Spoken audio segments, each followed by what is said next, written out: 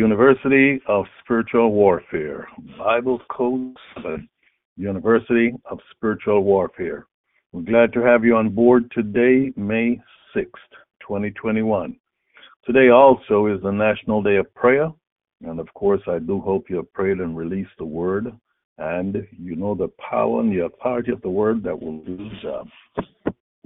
And tonight we want to take a look, and we want to see what we're fighting and how we're fighting what we're fighting with. We are fighting a war of words, and we fight this war with words. This is a war that is of a spiritual nature, and we must understand that we have been destined to win. And if you don't understand the dynamics of this warfare and you don't understand what you're fighting with, you will not be the winner. You'll be a victim and the loser. God wants you to understand, number one, we are fighting with the sword of the Spirit, which is the Word of God. So in this war of words and the war with words, our weapon given to us by God is the Word of the living God. We cannot sideline the Word of God. And I know many Christians, they're prayer warriors for many years. You have sidelined the Word of God, and they get to praying, and they pray up a blue streak. They pray out of their own emotions and their own thoughts, and they pray everything else but the Word of the living God. That's not going to cut it. Satan grabs that prayer, he crumbles it up like a piece of paper, throws it down, and he says rubbish. Why? You're not dealing with the fire, the Word of God. The Word of God is fire. It's a hammer that breaks rocks in pieces. And when you utilize the sword of the Spirit, the Word of the living God, you're warring with the weapon that God has given you, the mighty weapons through God, the mighty weapons that God will work through to pull down every stronghold and every fortress. So we must understand that we've got to play by the book. You've got to fight this warfare the way God says we are to fight it. So don't cast aside the Word of God and try to do your own thing. Not allowed. You must do exactly what the Lord calls for. Now tonight, throughout all biblical history, boastfulness and evil, we have seen those two go hand in hand. Wherever you find a boastful person bragging and boasting on themselves and their abilities, evil goes hand in hand with that boastfulness. The Bible says it's not by a man's might, nor is it by his power, but by the Spirit of the Lord. So all those who are in the Lord and who are depending on the Lord, they are not looking to what we can do, our strong arms can do to help us, but what the Lord can do through his Spirit. And the Bible teaches us that God is a spirit. And those who would apprehend God, those who would lay hold of him, those who would interact with him must do so in spirit and in truth. So wherever we find boastfulness and evil, they go hand in hand. The most proud people are always the most loud and boastful, of which the most biblically boastful character, I believe, is Goliath. Send me a man who can fight with me. He was a giant, of course, and he knew that many people were not his size, his stature, and he could physically defeat just about any person that he wanted because, of course, they were just normal-sized men. He was a giant. So, evil is always proud. Evil is always filled up, puffed up with pride. Evil is never humble, but evil is always boastful. Just look around today. Are you seeing pride anywhere? Are you seeing people proud and arrogant and loud and boastful? They're evil. They walk around in pride. They walk around in arrogance. They're loud and they're proud. They're boastful and they're evil. They're wicked. But you're going to see what God says we are to do with those kind of people. And I hope you understand that this is the Word of God. This is warfare. So, if you look around today, you're going to find the loud, you're going to find the proud, you're going to find the boastful men. Many of them are billionaires. Many of them are men in high positions. Many of them, they are so-called the leaders, the elites, the top of the nation, on top of the nations. They speak proudly, loftily, and they speak with a certain arrogance. They speak as if to say, when we talk, people must listen, and you must obey what we say. Why? Because we are the rulers. We are the rich, and the rich rules over the poor. We are in positions of authority and power, and you must do as we tell you. And if you don't, well, we will put you in your position. Well, let me tell you something. That's where steam begins to pop out of my ears. And I'm going to teach you tonight. And when you begin to hear people talk in this manner and with such arrogance and pride, you are to take a position of anger. You've got to understand that pride goes before destruction and a haughty spirit before a fall. So when pride is being put forth, and you can discern pride in speech and boastfulness, you've got to understand it comes from a haughty spirit. And wherever you see a haughty spirit and pride and boastfulness, watch out. A fall is coming. A fall is coming. And guess what? I'm going to help them to fall. I'm going to help to push them down. How do I help to push them down? I use the word of the living God, and he will bring their fall. He'll trip them up in due season. Wherever we see and whenever we see a demonstration of arrogance and pride, make sure you know and understand that a drop is coming. A fall is coming. Whenever a nation is proud and puffed up, a fall is coming. Whenever nations get together and they begin to boast and brag, a fall is coming. They're coming down. Whenever a singular man or a singular woman becomes boastful, puffed up and proud, a fall is coming. God is going to make them fall. God looks at the proud afar off, the Bible says, but he gives grace, favor to the humble. The Bible says God resisteth the proud. He resists them. He fights against them. He blows his wind and his energy against them. But God gives favor to those who are humble. You want to know something?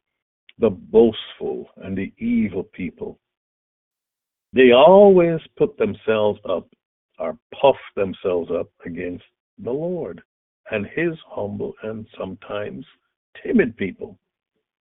Always you will find that, because this is how Satan operates. He is anti-God, and he will use men to challenge God, because Satan himself will not challenge God. He knows he's a loser. He cannot win. So what will he do? He will bring men, people, to challenge God. And most of the time, people will not challenge God because God they cannot see. So what is the next closest thing to God that they can see? Is it the rainbow in the sky, the gentle rain that comes, the nice weather God sends? No. It is the people of God. So wicked people, boastful people, evil people will always put themselves in opposition to the humble people of the living God. That's where you and I come in. That's where David comes in. David always said, make no tarrying, God. Don't delay. Hurry up, God. Make haste unto me, O God. Don't be still, Lord. Don't hold your peace, Lord. Don't delay. Don't hold your peace. Hurry up, God. Because if you don't hurry up, the boastful and the proud and the evil and the wicked people, they're going to swallow me up. So they're always puffing themselves up against the Lord and his humble and sometimes timid people. Now we're going to look at a story where all Israel was afraid of Goliath till David showed up. Why? All of Israel was timid. The boastfulness of Goliath, the arrogance of Goliath, loud and proud. Send me a man for 40 days and 40 nights. He was there, bellowing like a bull. Send me a man that can fight with me. And if you defeat us, we'll serve you. And if we defeat you, you'll be our servants. That was the deal. And Goliath was a champion. He was a man of war since his youth. He was twice the height of anybody on the Lord's side. He was about 12 feet tall or more, depending on whose cubit you use. So David showed up, and David was the opposite of Goliath. David was a humble man. Well, actually, a humble lad. He wasn't fully a man. He was a young man, wet behind the ear, impetuous. But he was a man of God. When David showed up, something showed up with David. Oh, hallelujah. You see, David was not chicken like all the rest of Israel, that when they heard Goliath rumble and bellow like a bull, send me a man. The Bible says every one of the men in Israel, they were sore afraid. They were deadly afraid. Terror struck them. They were past timid. There was about 59 minutes past timid. They were deadly afraid. They were terror-struck by Goliath and his size and his bellowing, because they knew they couldn't fight him and beat him hand to hand, physical bodies to physical bodies. When they looked at Goliath's armor and his armaments, they knew there's no way they could win against him. But thank God for David. David showed us it is not by might, it's not by power, but it's by my spirit, said the Lord. Hallelujah. So let's look at 1 Samuel 17 as we look at spiritual warfare. And we're going to see how to conduct spiritual warfare, because we don't fight people physically nowadays. That's physical warfare. We don't do guns and bullets, knives and sticks and stones. We do words. And we use Daddy's word. And we come at our enemies and we cut them down. And we're going to obey Daddy and slaughter the enemy. We're going to grind them to the dirt. That's what Daddy told us to do. And we're going to see the scripture where Daddy told us how to do it and what to do. So let's go to 1 Samuel, the 17th chapter, as we get into the University of Spiritual Warfare through Bible Code 743 verse, 1 Samuel 17. And the Philistine said unto David, am I a dog that you come to me with a stave? You come to me with sticks? And the Philistine cursed David by or through his gods. Here we have word warfare. Yes, word warfare. The Philistine said to David, he said, am I a dog that you come to me with sticks? And then the Philistine turned around, Goliath, and he cursed David by his gods. He what? He cursed David by his gods. Well, you know, in life, it's either blessing or cursing, and anybody who hates you, they can't bless you, they curse you. They say nasty stuff about you. It's not a blessing, it's a curse. Wake up and smell the coffee. And some people, when they talk about you, you think they're your friends. They are being used of Satan to become your enemy. And by the way, and just in case you don't know it now, that midnight every night, between midnight and 3 o'clock, witches and warlocks gather in covens all across the world, and they curse the Christians. And just because you name the name Jesus Christ, you're being cursed. What are you doing about it? Are those fiery arrows, those fiery darts sticking in you and hanging off of you? I look at you in the spirit, I see fiery darts in your head, off your cheek, in your back, off your butt, off your heels, off all part of your body. You look like a dartboard. That's why I tell you, you're not the devil's dartboard. You're not the devil's punching bag. You're not the devil's doormat. I've had people over the years call me and they tell me, they say, this happened. And physically they've been slapped by the devil, and they woke up and they literally feel somebody slapped them or hit them. Those days must be over. And I've told you my testimony. I'm in a fight, spiritual fight. And what happens, I'm fighting so hard in the spirit that I'm fighting and I'm trying to scream out. I'm trying to wake up and resist, and something holding you down. You can't scream. And then when you fight, then you wake up. I don't get that stuff no more. Devil doesn't come to me with that no more. I'm too much of a warrior. I'm casting fire on him. He doesn't come. He doesn't play that game with me anymore. This is what I'm teaching you. I'm teaching you not to be a victim, because you see, when the devil holds you down in sleep, when the enemy comes and slaps you and do things to you, and I've read reports of even people getting raped in their sleep, you're a victim. You need to come out of victimhood. And you better wake up and smell the coffee. That you must understand that you are a victim. And the Lord does not want you to be a victim. You're a punching bag for the devil. When Satan can come to you and do what he wants to do with you, and these are things I read. I read people's testimony. I read what people write. What people say happens to them. Dogs chasing them, snakes are biting them, and all that kind of that. You're a victim. And people getting, and they feel physically abused, raped.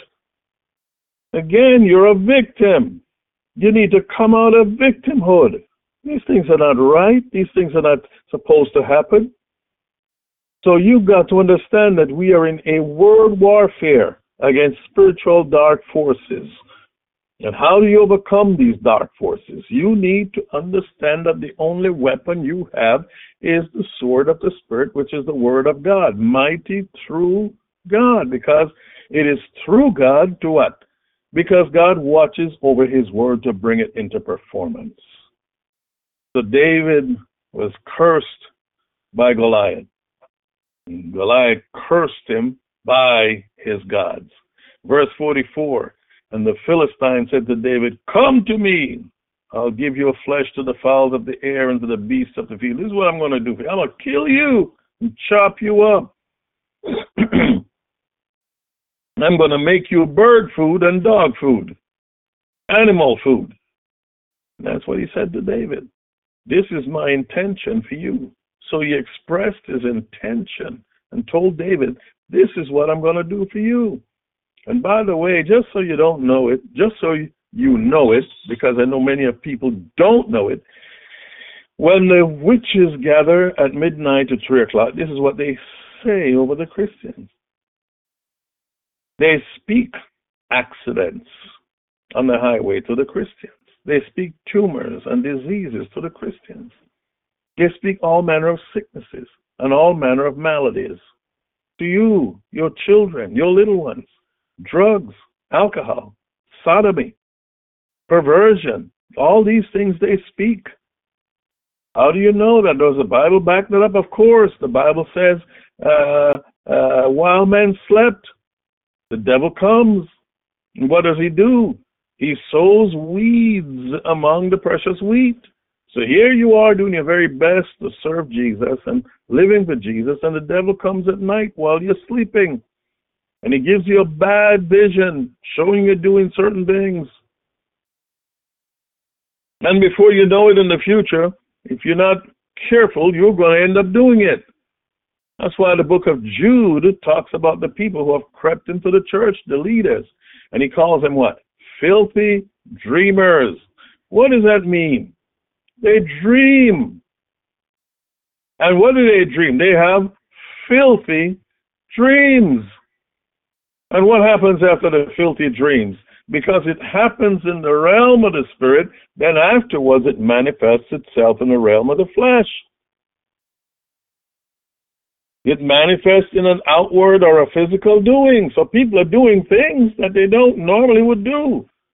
When you read certain things that are happening, you're reading about men married and having children, fathers, good husbands. All of a sudden, one day the boy come home, tell his wife, I'm leaving. I met another guy and I'm going to leave the marriage. I'm going to live with another guy. What? Where'd that come from? A filthy dream.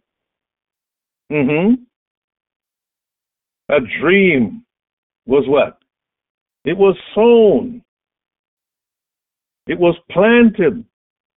And then it began to grow. And after it began to grow, then what? It was birthed. It was manifested. And this thing happened. So these are the things that happen spiritually. It happens in the realm of the spirit first. And then afterwards in the spirit realm, then it becomes in the natural realm. It becomes a physical or natural manifestation. So here David was cursed by Goliath. And he said, this is what I'm going to do to you. Feed you to the birds and feed you to the beasts of the field. And what did David do? He sat there and he sucked it up. And he said, oh, yes, Mr. Goliath. No, he didn't. The 45th verse, David responded to the Philistine. And he said, no, I'm not going to take your wicked words. And this is how we got to do. Every night, the demons and the witches and the warlocks are cursing the Christian. I get up in the morning, and I'm getting my shot in at 12 to 1 o'clock, 2 o'clock. I'm getting my word of God in. Because guess what? I'm not going to take your nasty stuff. You're not fiery arrows, and they're going to stick in me. You will not label me. You will not put a fiery dart on me and allow anything to stick to me. My body belongs to Jesus. Do you hear me? My soul belongs to Jesus. Everything about me belongs to Jesus. I'm not going to take no stuff from the devil and let no weed or tear grow in me because I'm contaminated with Jesus. No disease is going to come near me. It's not going to stick to me. COVID can't touch me. Why? Because I belong to Jesus. Bring it on with whatever comes.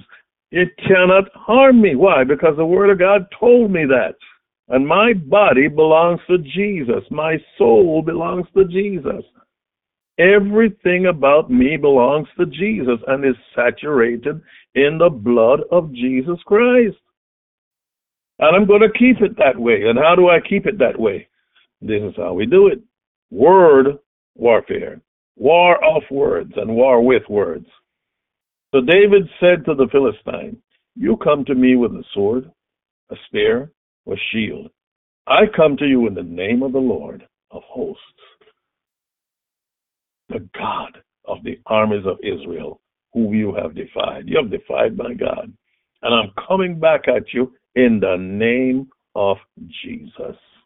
So you come to me with all your paraphernalia, your physical stuff, and you're expecting to intimidate me with your 12-foot stature, your spear, your sword, your shield. But guess what? I am not intimidated.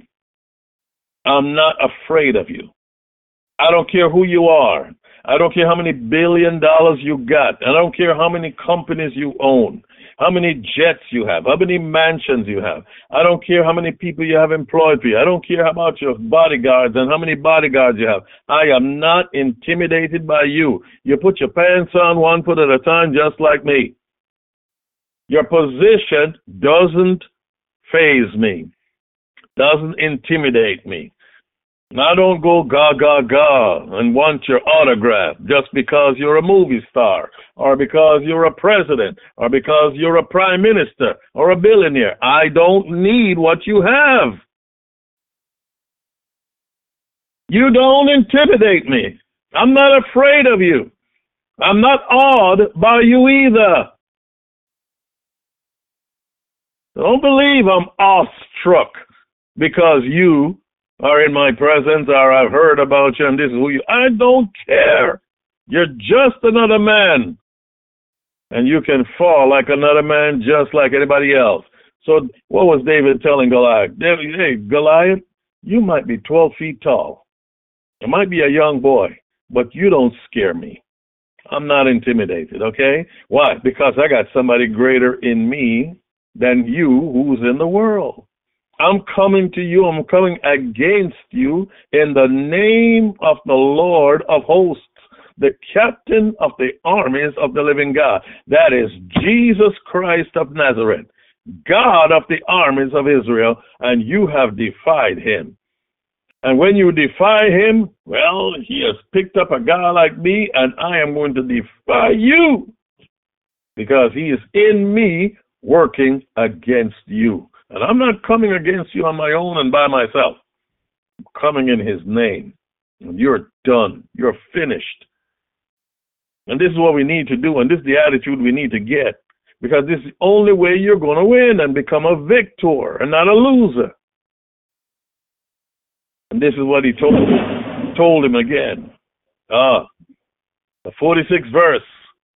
This day, today, your number is up. The Lord will deliver you into my hand, and I will smite you. I'll kill you and take your head from you. And I'll give the carcasses of the host of the Philistines this way to the fowls of the air and to the wild beasts of the field. The birds of the air and the beasts of the field are going to eat their dead bodies. We're not going to bury you or burn you. All the earth is going to know that there is a God in Israel. Everybody must know that there is a Jesus. Sunday school children used to teach them this little song, everybody ought to know.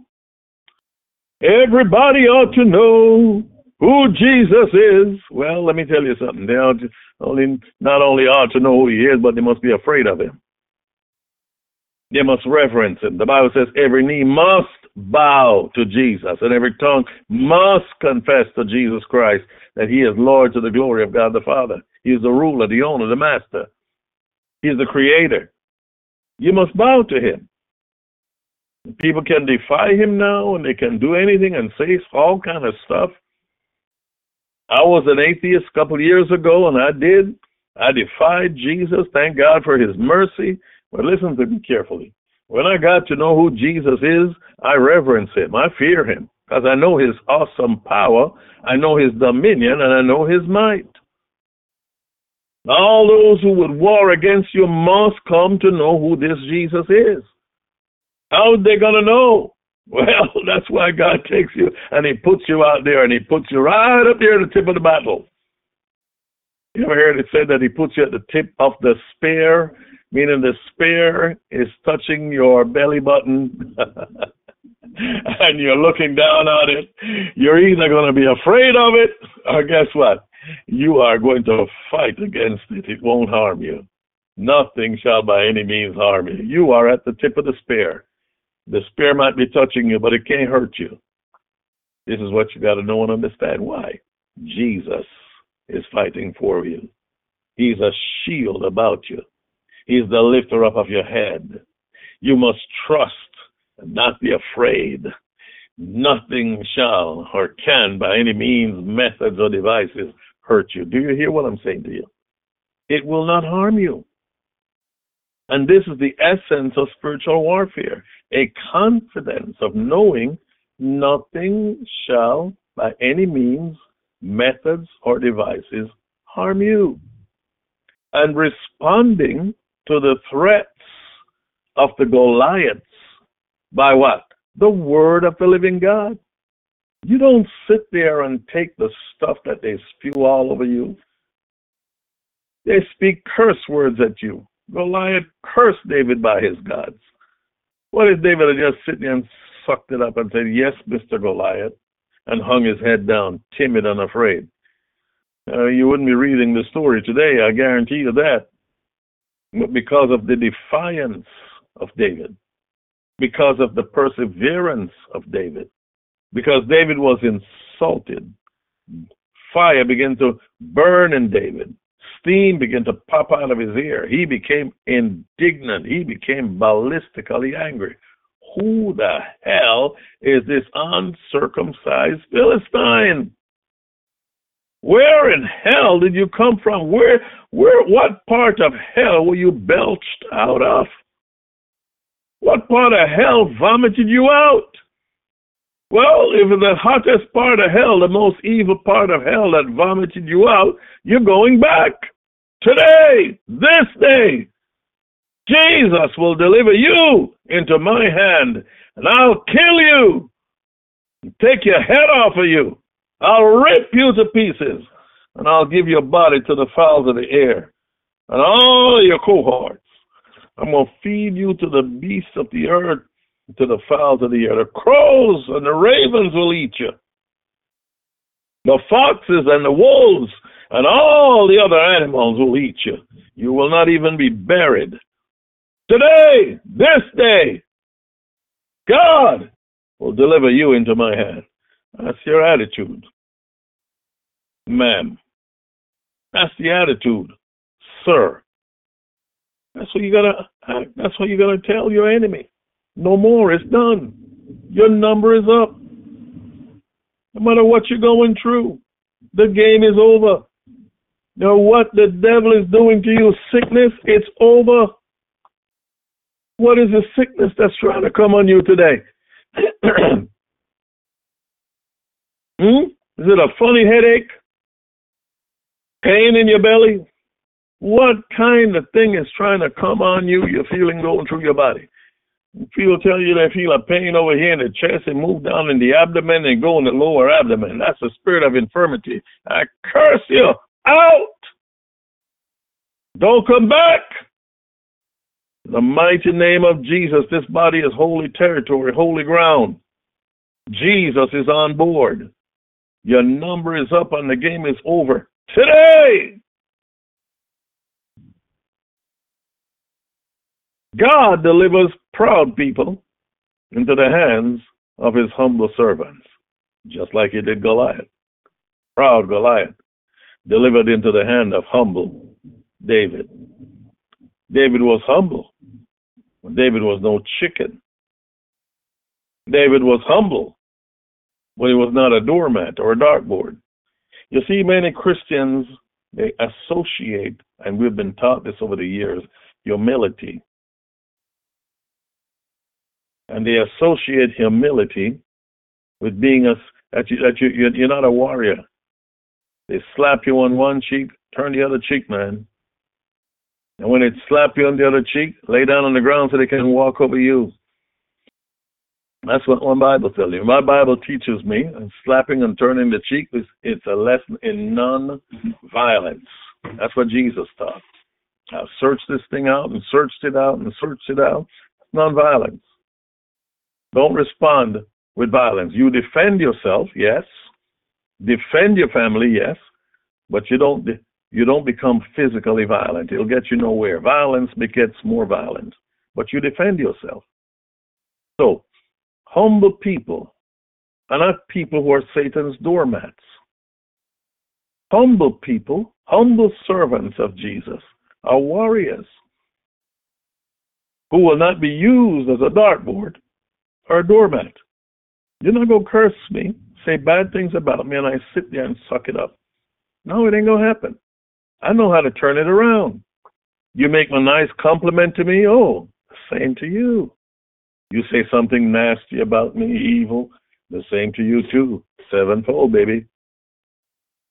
Has he loved cursing? Let the curses come to him. He loved to curse, let the curses come to him. Let the curses go back. Let the curses boomerang upon him. Send it back to him. He takes no delight in blessing. Let the blessings be far, far from him. that the curses that he cursed with and the evil that he speaks come into his bowels like water and like oil in his bones, in his marrow. Let it be unto him as a garment that covers him, and like the undergarment that girdles him. Let this be the reward of the evil person that speaks evil against my soul, like against the body of Christ, the believers in Jesus Christ. Send that thing back. What are you doing? Have that thing sticking to you. You need to learn how to send it back, and this is the scripture I teach you. And if you're not a 109er, Psalm 109, if you're not releasing Psalm 109 every day by now, you should see and know the scripture, then you need to start. And not only 109, but you need 83 because you got to fight for the body of Christ, the church, all over the nations of the world. And by the way, I know the words of Psalm 109 and 83 are kind of harsh words, but guess what? None of your darn business.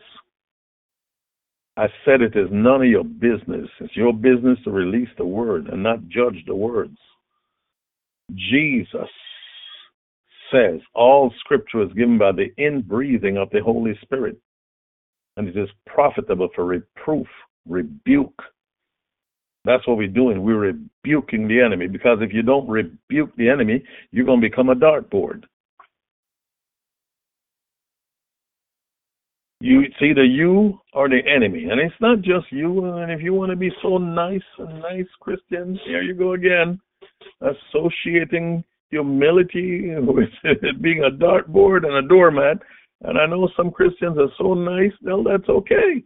Remember your children and your grandchildren. It's not just you. It's your children and your grandchildren, okay? And the body of Christ that needs to be fought for. And if you're not that kind of person, then, hey, God bless you.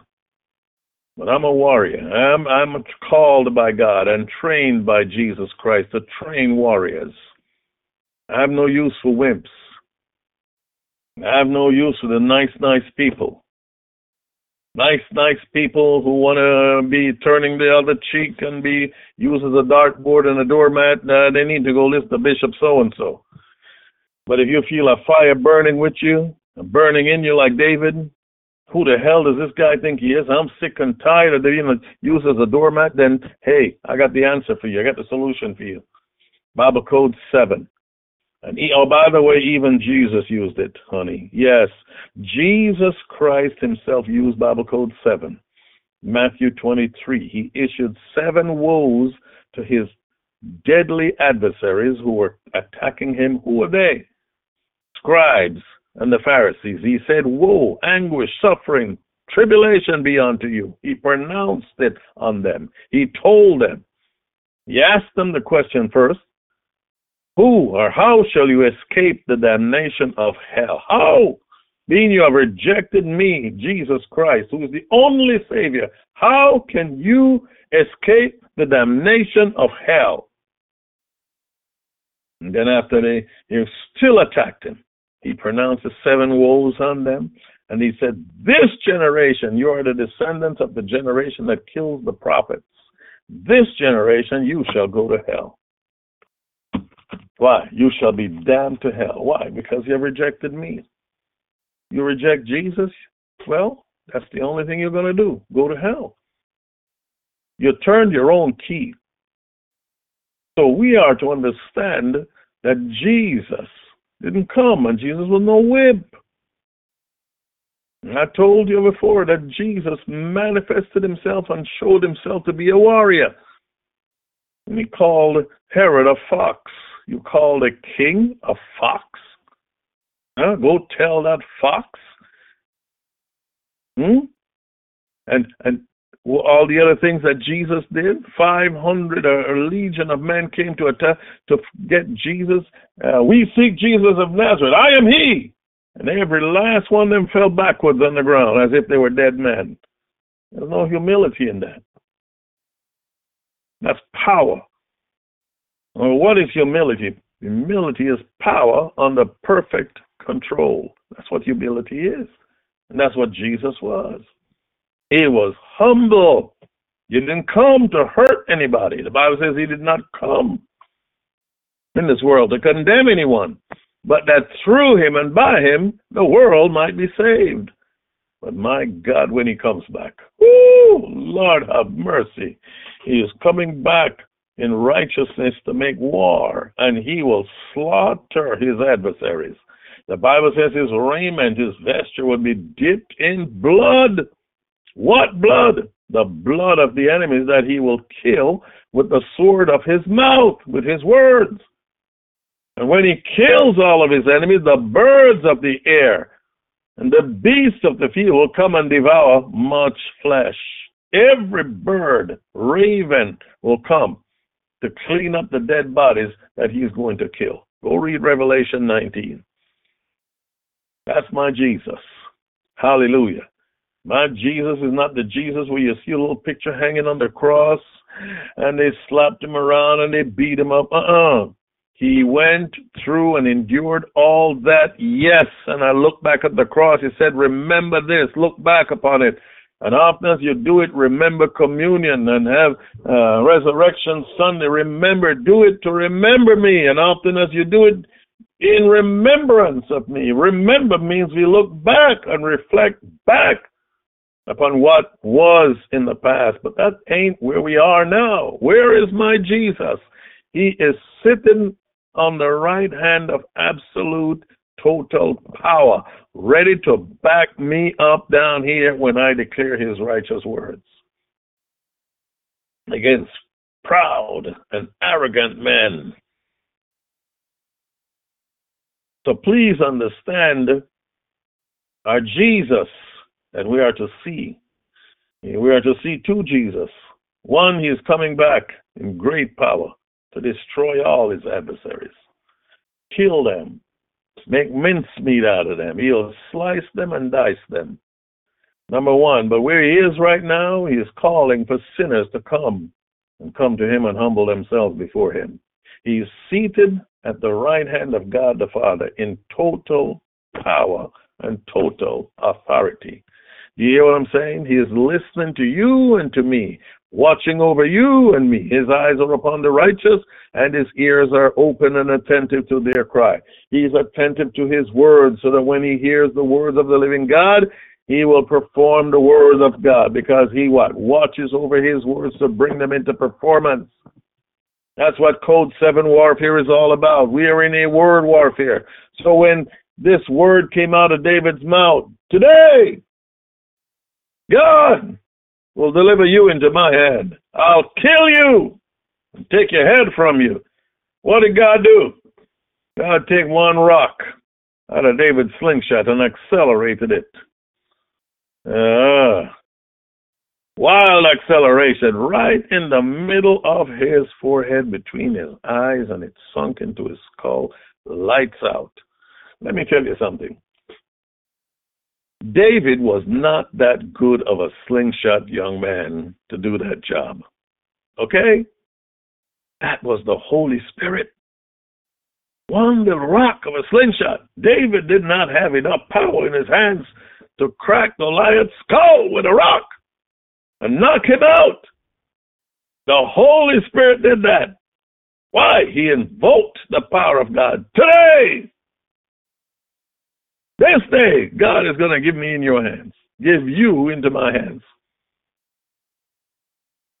And so it was, one rock from a slingshot knocked him out. He fell on the ground. David knew, son, this is your moment, son. Grab Goliath's big 7-foot sword and chop that boy's head off. Make sure he's dead, David. Don't spare him. Oh, well, I don't like blood. I'm afraid of blood. And that sword, I'm not being... No, you better chop that boy's head off, because if you don't chop his head off, he's going to wake up and chop your head off. But David told him, I'm going to kill you today. God enabled David to kill him. You hear what I'm saying to you? That's warfare. Game over. Your number is up today. This is how you got to attack this situation. I've had enough. Enough is enough. When God showed me 1988, what I was dealing with. And I read my first time Psalm 91. I said, enough is enough. I began to burn with anger. I said, this is not what I'm having. I am a new Christian. I had enough. And I was ballistically angry. And I began to wield the sword of the Spirit. And I began to war. So God delivers proud people into the hands of his humble servants. That's how he does it. So when we begin to wield the sword of the Spirit, the word of the living God, God will cut down some people who are proud. You won't even know them in what city, what town, what nation they are, where in the face of the globe they are. Witches and warlocks shall surely be cut off. You won't even know. Don't need to know either. None of your business. Your job is to wield the sword of the Spirit, the word of the living God, and let the Lord do the rest. Let's look at a man, a rich and a proud man. Bible tells us about a rich and a very proud man. Very proud man, very, very wealthy. Most people don't understand the story about him. But this rich man and this proud man was humbled by God. He was stripped of all his wealth. Everything went just like that. Bam, bam, bam, bam. He got news. Everything is taken, even his very children. Then his health was taken. He was made sick. His health left him, and his body was eaten by skin worms. He looked like sticks and stones. He looked like a stick. He looked terrible, like a living dead. And even his wife said to him, why don't you just curse God and die? You're despicable. You look like a living dead. Huh? Then the Lord dealt with him, and God healed him. And God commanded this man. And he said, I'm giving you a job. The same way you were a proud man, and I humbled you. I stripped you of everything. I made you sick. I took everything from you. I'm going to restore you. And I'm going to command you to humble, to war against those who are proud and arrogant. Yes, that's what God did with this man. His name was Job. He was humbled by God, stripped of all his wealth, his cattle, livestock, everything, even his children. He was stripped. And then after he was stripped of his health. Then after he was stripped of his health, God put him through the ringer. Then God healed him. Then after God healed him, God commanded him, now you be a humiliator. You humble people. You war against those who are proud and arrogant. You make a target of them and you put them in your spiritual crosshairs and blast away with my blessings. When you blast away and do what I tell you to do, I, the Lord God, will bring these rich men and rich people and I will put them through the ringer just like I put you through the ringer. I will humble them just like I humbled you. That's the story of Job. I want to teach you that. Now, you see, one of the things I teach, or when I teach, I don't teach with an emphasis on the upper hand belonging to Satan. And I read voraciously. I read a lot of people's writings. I read and what they do is they give top billing to Satan. They tell you what the Satanists are doing, what the witches and the warlocks are doing, and how they're so bad and they can do this and they can. I go by the confines of the Bible. I give the upper hand and the top billing to Jesus. And I seek ways and teach you ways on how to pull down these evil people, shatter them, destroy their works, and do like David did. Cut their heads off. Cut off the very leg from under them. Cut them down. I'm doing and teaching you exactly what God taught Job. And I'm teaching you how to wield the sword of the Spirit, which is the word of the living God. Now let's go to Job, the 40th chapter. After Job been through all of what he was through. And I'm going to leave the rest of the story to you. For read what Job went through. He lost his livestock, lost all of his children, he lost his money, he lost his health, and he was just a living dead skeleton, a living skeleton. Body was filled with worms, stink.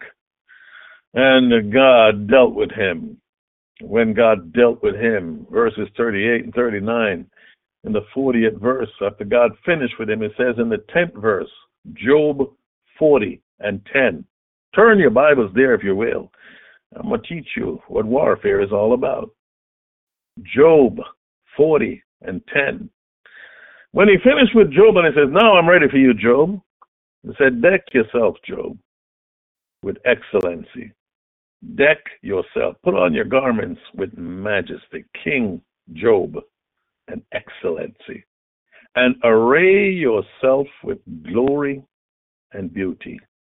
Array, deck yourself with honor and majesty. I'm giving you honor and majesty. Am I giving it to you? I'm telling you. Adorn yourself. Put your royal robes on. You're a king. Only kings deck themselves with excellency and dignity.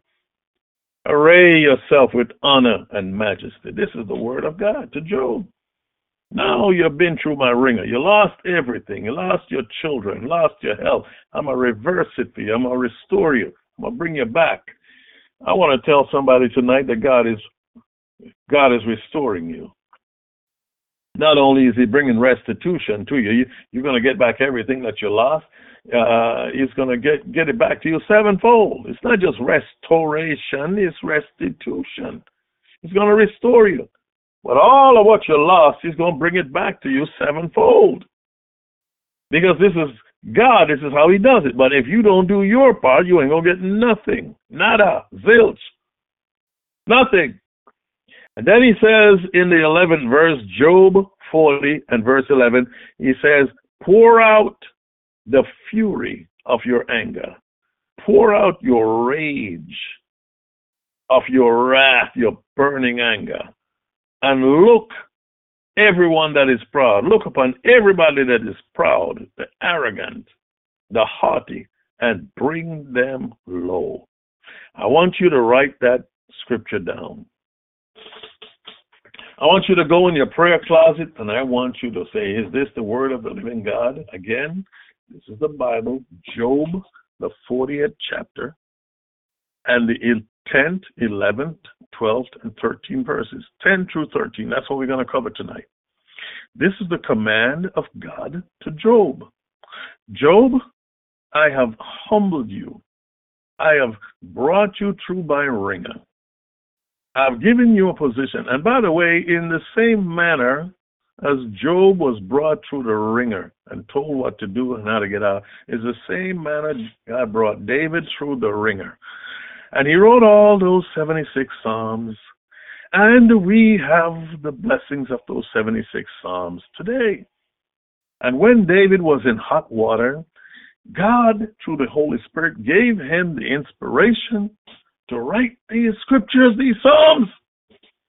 And he said, now, David, go ahead and pray these scriptures to me, boy. Pray these words I give you to me. And when you pray them to me, pray them back to me, I'll reverse the situation for you. That's exactly what God did. So he allowed Job to go through a terrible humiliation, lost everything, humbled. All of his pride and haughtiness was shattered. He lost all his livestock. He lost all of his children that he was so proud of. He lost everything. He lost his health. But thank God for Job. He never lost the last part of his humility. He said, the Lord give it, and the Lord take it away. But bless Jesus anyhow. Blessed be the name of the Lord. And he said, man that is born of a woman, his days are few, and his life is full of troubles. What have you lost? What have you been through? Have you been stripped of all of your earthly possessions? I know what it is to be stripped. When you think you're riding high and everything is looking good and you accumulate a certain amount, Then all of a sudden you're stripped.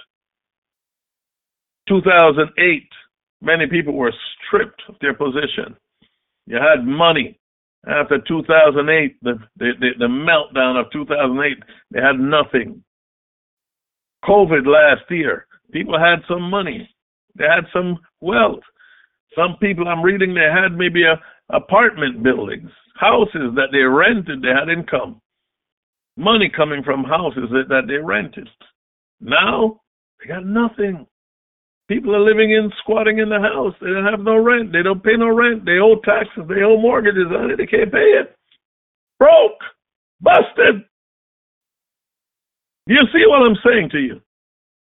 God stripped this man, Job. And when he stripped him and brought him down to nothing, and he spoke to him, Job 38 and 39. He said, now, Job, I'm turning it around for you. Put your clothes on. Deck yourself. That your restoration and your restitution has come. And he said, I know you're angry, Job, but I want you to pour out the fury of your anger. Look upon everyone who is proud and bring him low. Oh, is that in your Bible? Oh, by the way, again, that is Job, the 40th chapter and the 11th verse. And by the way, just in case you don't know it, it is said that the book of Job is just as old as the Pentateuch, the first 5 books of Moses: Genesis, Exodus, Leviticus, Numbers, and Deuteronomy. Those are written by Moses. They're called the Pentateuch, first 5 books of the Bible. It is said by Bible scholars that the book of Job is just as old as those 5 books. So Job is a contemporary of Moses. This is what God told him. Pour out the rage, the fury of your anger. Look upon everyone, not just some people. Everyone who is proud, bring him down. Sick him. Look, the verse 12 says, look on everyone who is proud, humble him. Then he says, tread down the wicked in their place. Trample down the wicked in their place. Crush the wicked in their place. I hope you're seeing this. I never had nobody taught me this. All my Christian life, I've never heard a preacher teach on this. Never. Then again, I taught you I had great bishops, 24-karat bishops that taught me holy living, doctrine. They taught me great. They didn't miss a beat. They taught me the word of God, but nobody taught me warfare. Not like I'm teaching you warfare. So God give me all these scriptures, and God telling me to tell you, this is how you do it. This is what Bible Code 7 University of Spiritual Warfare is all about. Taking your rage and your anger and putting it in the right direction. Your spiritual crosshairs must be aimed at what? The proud. And against who? Crush the wicked in their place. Trample down the wicked in their place. Hide them in the dust. That's verse 13. Together, and bind their faces in secret. What you bind on earth, I, God, will bind in heaven. And what you loose on earth, when you loose the blessings upon the humble, the people of God, I will loose it in heaven. How many people, how many Christians know this? You think maybe this is the reason why the Christian church is in such a mess? Do you think maybe that you could help me teach this strategy of warfare and get an army of coders together and begin to turn it around, not only for you, but to make the Bible come together, make the Bible come out? This is my assignment, by the way. I know my assignment. I'm not going anywhere. I shall live, I shall not die, and with long life the Lord is going to satisfy me and show me his salvation, his saving grace. I am teaching what he revealed to me, Bible Code 7. And I know what I'm going to do. I'm teaching this. And I saw a vision recently, about 2 days ago, 2 mornings ago, of acceleration. God is going to accelerate me. And He's going to accelerate Bible Code 7. And I'm releasing this to you as He gave it to me. My question to you is, what are you going to do with this? How are you going to help to bring about what God has mandated? Job 40, 10 through 13. What God tells us what to do, and all the proud men, the billionaires, the leaders of the culture, the rich, oppressing and crushing the poor, the injustices that we are dealing with. You see, it's good to go out and demonstrate and carry a placard and do all kind of stuff, and some people are burning buildings and doing all kind of stuff in demonstration against oppression, against injustices. That's not the way to do it. Peaceful demonstration is one thing. But when you burn stuff and you're using violence, that's not the way to do it. I can teach you how to be violent and you get more out of it. This is what you call spiritual violence. Job 40, 10 through 13, where God says, pour out your anger on anyone who is proud, arrogant, bring them low, rope them in, bring them down to the ground. Humble them, crush the wicked in their place. Hide them in the dust together. Bind their faces in hidden places. Pour out the overflowings of your wrath, your fury. Look at everyone who is proud and make him low. Humble him. How do you humble him? What are you going to do? Go up to him and slap him in the face and spit on him? No. That's not how you do it. You use the sword of the Spirit. There are more than enough scriptures to bring them down. I can tell you one thing. Psalm 11 verse 6 says that upon the wicked God said He'd rain down snares, traps, fire, burning sulfur, and a horrible fury. And this shall be the portion of your cup. God is going to fill your cup with His wrath and with His fury. That's what God is going to do. We give Him His word and let Him do it. Why you want to go and try to go and find a rich man? You won't even be able to find a billionaire anyway. He's got such layers of security. You don't know which house he's in. Whether he's in the mansion here, there, or anywhere. You'll never be able to find him. But guess what? The Lord knows where he is.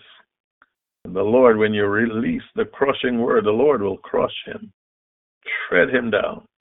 Wherever he stands, God says, I'll tread him down. The wicked will take flight when nobody is running after them. Nobody is chasing them. God will take sleep from their eyes. God will make them see things and hear terrifying noises and run. God can make them crazy. God can strike them with the terror of the living God. Do you hear what I'm saying to you? You don't have to try to fight in this battle. When God is ready, God will take him out. What did He tell Moses? He said, hey, the Egyptians you see today, you shall see them again no more and forever. What did God do? He took them out. God is a taker-outer. God is a killer. I love to say that. God is a killer. The Bible says He killeth and He maketh alive. He's a man of war.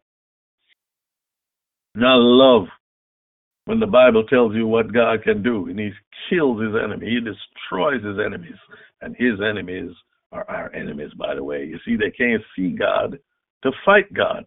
So the next closest thing to God that they want to fight is who? We who talk about Jesus and worship Jesus and serve Him. That's why they want to shut down our churches. You can't go to church. Leave us alone. If we want to catch COVID, leave us. Let us catch COVID. We volunteer. What's it to you? We want to go to church and catch COVID. We have faith in our God. You see, they want to fight against us. How do you fight back against them? Do you know what secret societies our leaders are belonging to?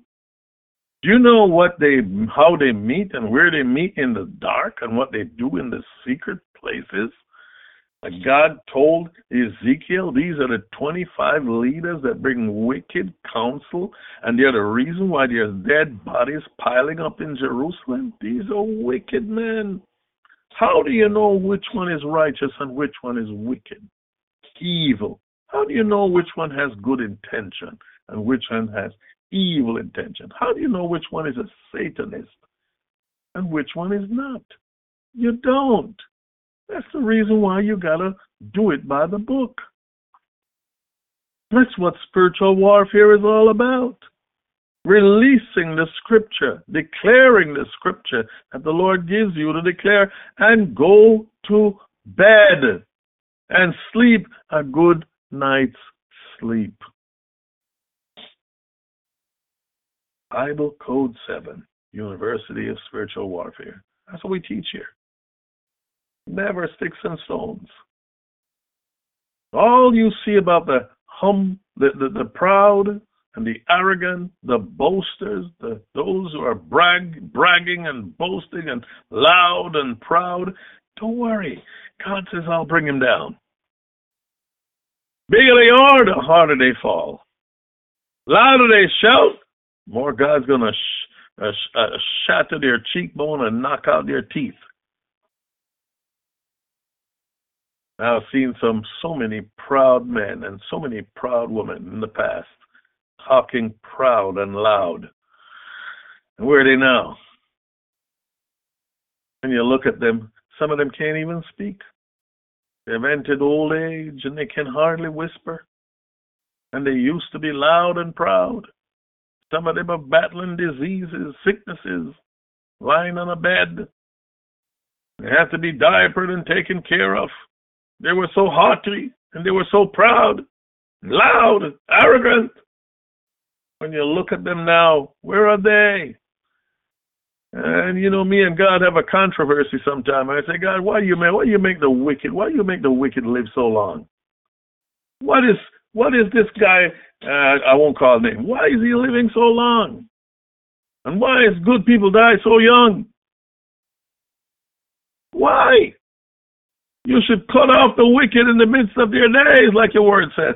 God said, no, I'm the righteous judge. Sometimes I make him live long time. Why? I'm giving them a chance to repent, but they won't repent. But if they don't repent, they'll perish. So you got to understand.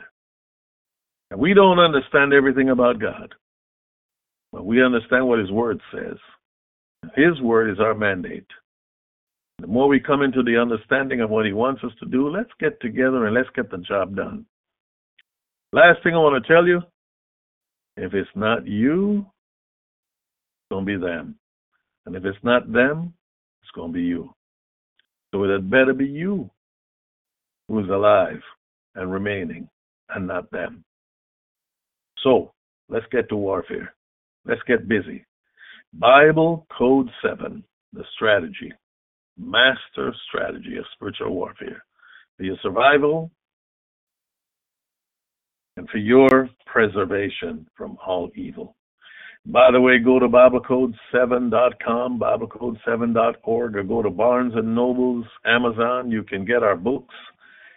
University of Spiritual Warfare, the 100-fold. Just check out our titles on the Bible Code 7. We got 4 books online. Every one of them teach you the strategy, and use the strategy because it works. So may the Lord bless you tonight. May the Lord keep you. May the Lord make his face to shine on you and be gracious to you. May the Lord God lift up the light of his countenance upon you and give you his peace. So now until Jesus returns, have yourself a fabulous, fabulous night.